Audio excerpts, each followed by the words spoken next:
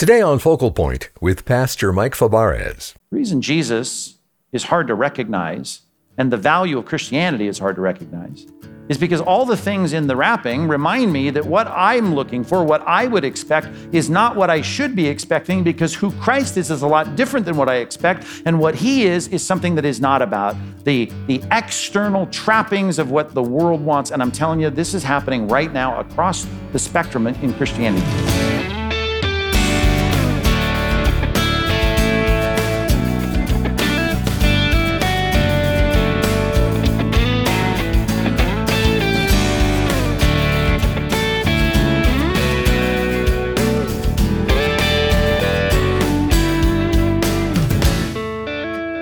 One of the threads in the Christmas story is just how unexpected God really is. Despite having scholars studying prophecies and searching for signs of the Messiah, nearly everyone missed it when he arrived.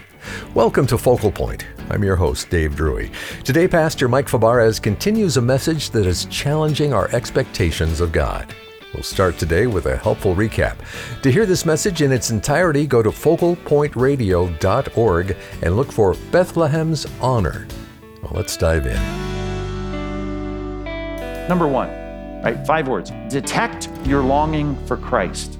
Detect your longing for Christ.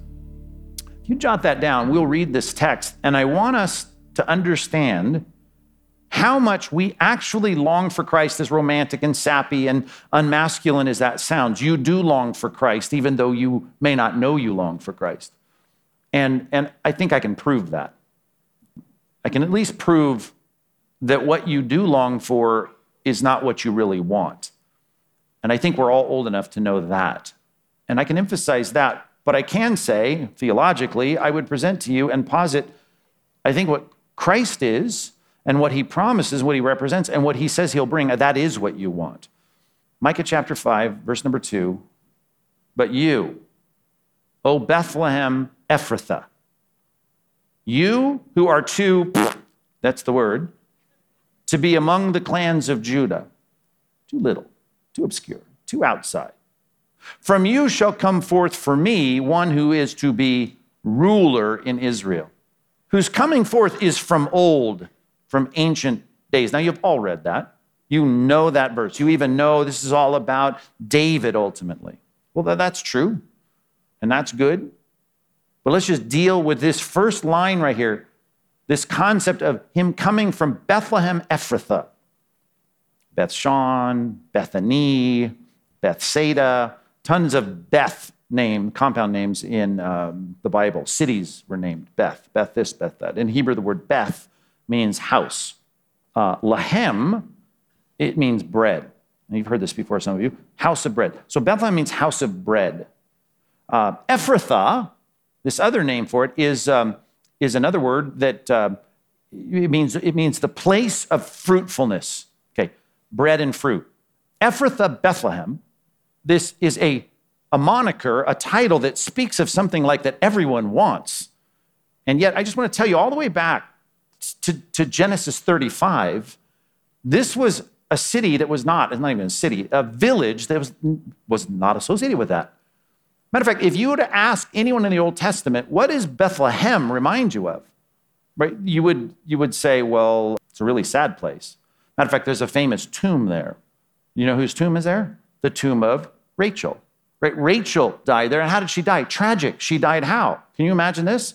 Maybe some of you know someone died in childbirth. Doesn't happen so much anymore, but that's really sad. Matter of fact, as she was dying and she'd given birth to this son, they say, wait, don't die, you have a son. She says, I'm going to call him son of sorrow. Right? And she dies. Right? This is Jacob's wife. Jacob's wife, Israel, the head of the nation. And his wife that he loves, that he met there, the shepherdess who was beautiful, and he loved her so much, she dies in childbirth. Oh, by the way, in the time that Matthew describes the birth of Christ, he describes and reminds us of Rachel, and he talks about Rachel weeping for her children. And her children there they're weeping for was an enlistment of the passage about her crying, and this was a prophecy of the Old Testament, Jeremiah 31, the idea of her weeping and the sadness of Bethlehem because of Herod slaughtering the babies there. The wailing and weeping of people, because all these children 2 and under were just killed. I mean, this is a place that is not a happy place. Not only in the birth of Christ story, not in the Old Testament story. You want to talk about a feast of bread and fruit. It doesn't seem to live up to that. Jesus was born in Bethlehem to indict all of us for investing in something that doesn't work. We are hoping in something that cannot provide. We are wanting the satisfaction of fruit and bread from something that cannot provide that. You can't do any of the things you think that are going to make you happier, which is usually more money, better health. None of it will provide. Solomon, by the way, speaking of the lineage of David, had all of that. He wrote a book about it, and here was the line, and I know you know it: vanity of vanities, all is vanity. It's all chasing after the wind. I have everything. I have sex with as many beautiful women as I want. I have all the money I could possibly want. Talk about sitting under my fig tree here. I've got all the gardens, all the plants. I got all the servants. I got everyone waiting. I got gold galore. I got everything. And he says, vanity, vanity, all is vanity.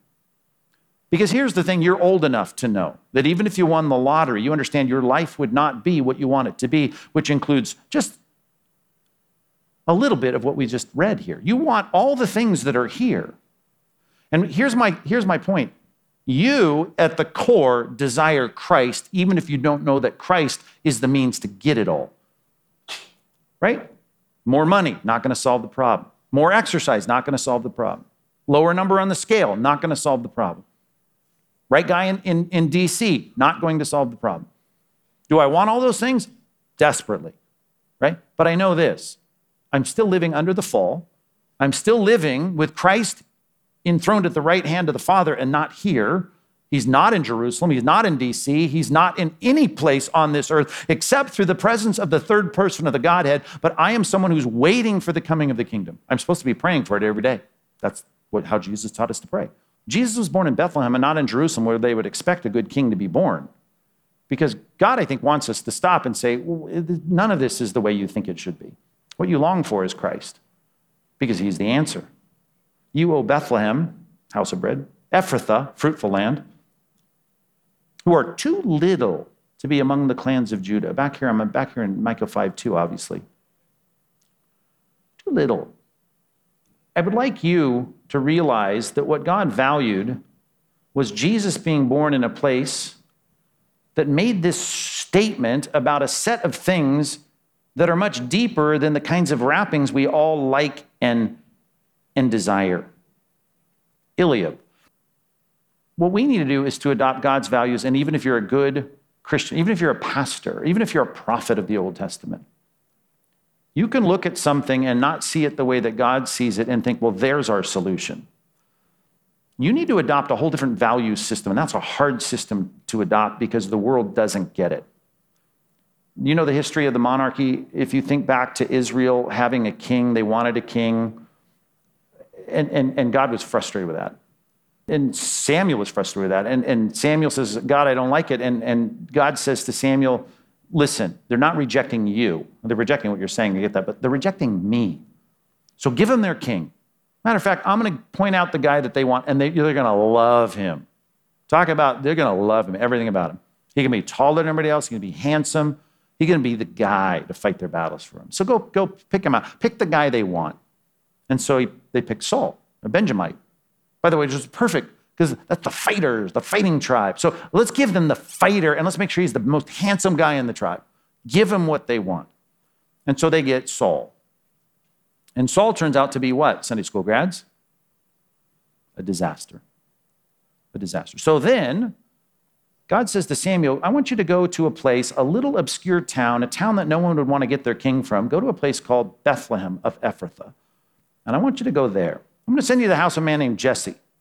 And Jesse's going to have all these people there, and in his household, one of his sons is going to be the king. I want you to pour the flask of oil over his head and appoint him as the king. So he goes, and he goes to Bethlehem. He's about to put Bethlehem on the map to be something, hopefully, that'll be better than it's the place where Rachel is buried. And he says, okay, Jesse, I'm here, and we're picking a king. And so they all come in. And of course, they start with the oldest. And do you know what the text says?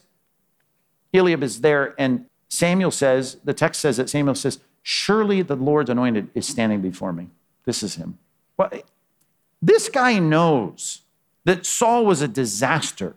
And yet he says, well, I know the world's not it and all that stuff that the world like, but here, I'm going to turn now to God's solution. And guess what? I want it to look just like that. This guy is him. He had a hard time adopting God's value system. And so he goes through all the sons, and I'm sure with everyone, they're getting lankier and skinnier and not as, mature looking. And so they go through them all. You know the story. And none of them. He doesn't get the green light from God on any of them. And so he says to Jesse, the dad, hey Jesse, is that all the kids you got? Well, I got another one, but, reading between the lines, you don't want him. How do I know he thinks that? Because he didn't even invite him to the interview. He's out watching the sheep. But you could have hired a neighbor to do that. But no, you don't want him. He's just a teenager, he's just a kid, he's lanky and, he's a good-looking boy, but just whatever. You don't want him. Call him in.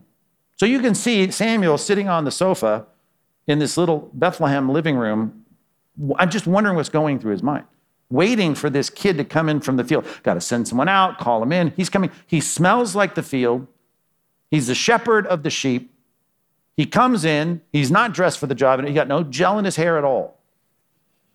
And he goes, yeah, Dad, what do you need? Well, we got the prophet here, prophet from Jerusalem, and bam. God says, that's him. Do you remember the lesson that God had to teach to a very godly man? God teaches to Samuel, he says, I just want to remind you, God does not see as man sees. For man looks at the outward appearance, but God looks at the heart. The reason Jesus is hard to recognize and the value of Christianity is hard to recognize is because all the things in the wrapping remind me that what I'm looking for, what I would expect, is not what I should be expecting, because who Christ is a lot different than what I expect, and what he is something that is not about the external trappings of what the world wants. And I'm telling you, this is happening right now across the spectrum in Christianity. The Christian church, Christian colleges, Christian institutions are all trying to make sure that they look really respectable and attractive to everyone outside of it. I want to make sure that they'll applaud. We'll change our doctrine about clear things in the Bible that are as clear as God could. I could take a fourth grader and say, read this English text to me, and then read that English text to me in Scripture, and everyone go, well, it seems to say what it says. And we have pastors in big places and presidents of seminaries in big places saying, I don't really care about that anymore, even though the church has taught that for 2,000 years, even though the Bible clearly says that. But you know what? I'm getting a lot of grief from people out there. I don't know if they're going to send their kids to our school. I'm not sure people are going to come to our church. We're going to change our doctrine. I guess I've been wrong for 40 years of ministry. I guess I haven't thought straight about this. Now I'm finally enlightened because I've read enough articles from USA Today. And we're changing our views. Why? Because the pressure of the world. You don't want David being the king. And even 5 years into this, he pours the flask of oil on his head. Where does David end up? Think about it. It's a 15-year gap between God saying, that's the guy, and the time he finally puts his rear end on the throne in Jerusalem. 15 years. And the Bible makes it very clear, as he's running around as a fugitive, and his face is on every poster in every post office in Jerusalem, he's got an army trying to track him down and kill him. And he's hiding in caves and clefts of the rock. He's writing psalms about how horrible it is to be hunted by the powers that be. And it says in the Bible that the malcontents and the distressed and those in debt were coming and saying, oh, David, we're for you. They're the fringe, the outcasts of society. Jot down 1 Corinthians chapter 1 and do me a favor and just read that text for me at some point today. 1 Corinthians chapter 1, you can start in verse 18 and go to the end of the chapter, but it reminds us that everything that we are called to be faithful to do, to value, to believe, to teach is not going to be popular. They're going to call us foolish. They're going to stumble over it. If you talk about justification through penal substitutionary atonement, that the Father's justice would be absorbed and spent in a wrath-filled afternoon in Jerusalem on a cross, they're going to call it cosmic child abuse. And the cool guys, they're going to stand up and write theology books. Now are going to say, that's passé. I know the church taught that for a long time, but finally the enlightened, iPhone-carrying crowd is going to figure out what real theology is, and we're going to say, that just seems bad. That seems like God is harsh. And that hell thing, not big on that either. Can we do away with that? You've got to make a decision based on the second half of 1 Corinthians 1 that you're no longer playing to the Jews or the Greeks that stumble over what we think. The debater of the age, the philosopher. You've got to say it's the foolishness of God that they call so foolish that becomes the wisdom and the power of our salvation. And you want to trade that in so that you can have a respectable church experience or respectable college or respectable Christian ministry or respectable missionary outpost. You can trade in that, but you lose the gospel. And I'm just saying this, I do want to be on the right side of history. And it's not about what they say in history books in the United States of America. It's about what they're writing in heaven. And I'd sure like to be on the right side of that because Christ is going to come back and separate the nations as a shepherd separates the sheep and the goats. And he's going to say, I wanted you to do what I said, and I was very clear, and it was about heaven and hell and sin and redemption and repentance and faith, and it was about the things that you started to despise because you were so concerned that we have an organization, we have a doctrine that looks like Saul. Stop. You got to decide what you want. Do you want Christ who has all the answers and will satisfy your heart in eternity? Or do you want a value system that will allow people to applaud? And I'm just saying, I don't really care. We sing songs about the world's applause, man's empty praise. What, really? For what? And yet it's happening all the time. And you're right, we could lose our tax exempt status just by reading Romans chapter 1 in some circles. We can have people flee the church because we're not cool. Sure. We can have people that are going to report us. Watch the nations around the world and watch what's happening in Europe. Watch what's happening north of the border in Canada. We're going to have a hard road ahead, but you got to make a decision. And I'm saying I'd rather have God's value system because in the end, that's what wins. And I know that it's not just what wins so I can be on the right side of history and be vindicated in some intellectual way. It's so that I can have the desires of my heart because I don't want to hear, depart from me, you accursed ones, into the fire prepared for the devil and his angels. That's what Jesus taught. Loving Jesus, gentle Jesus, meek and mild. He said that repeatedly, by the way. And I just want to say, I want to be hearing the words, well done, good and faithful servant. And that means I got to wrap my mind around good biblical theology. I got to wrap my mind around the fact that my Savior was born in a place that everyone despised and didn't own anything, didn't write any books. This is a leader that is disdained.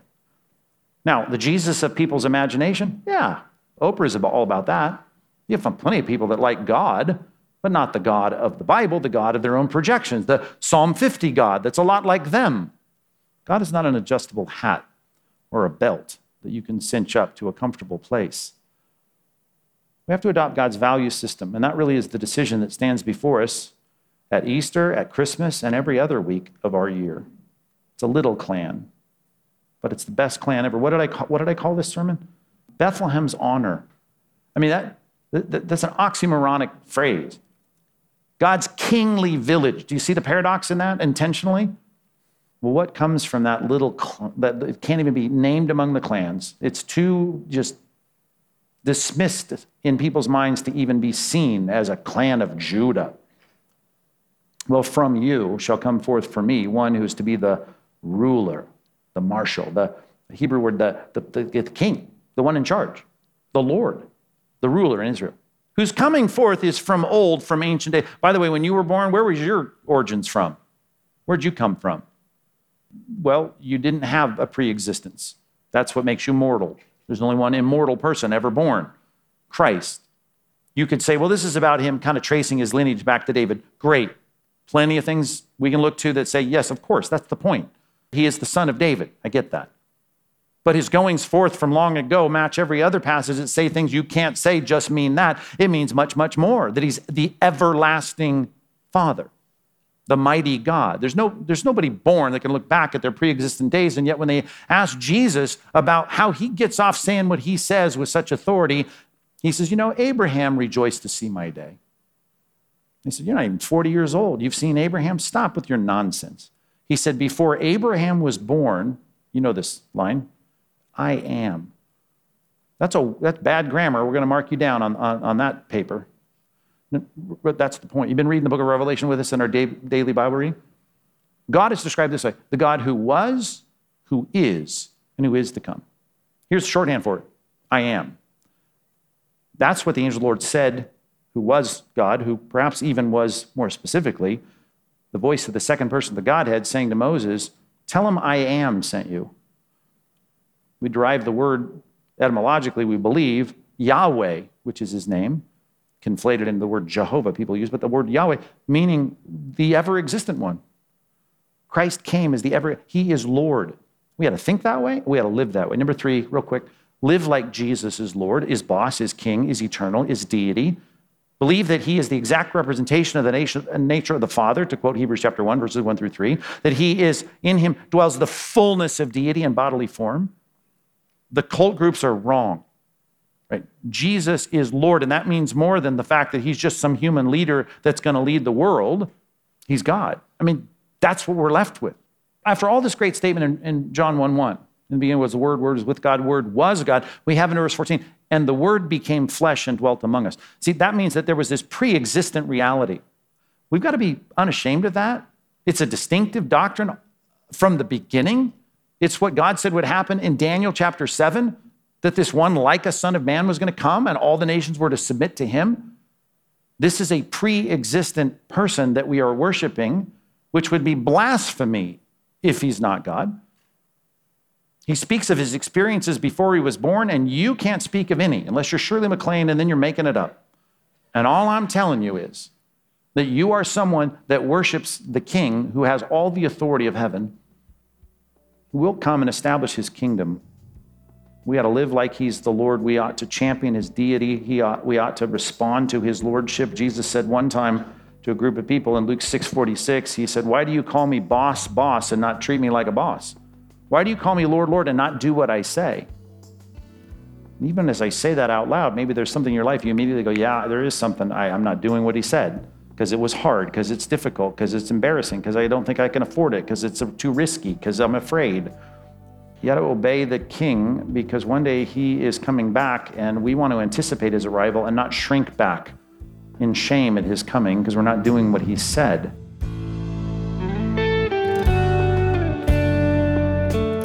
Challenging words from Pastor Mike Fabarez today on Focal Point as we consider just who it is we're obedient to.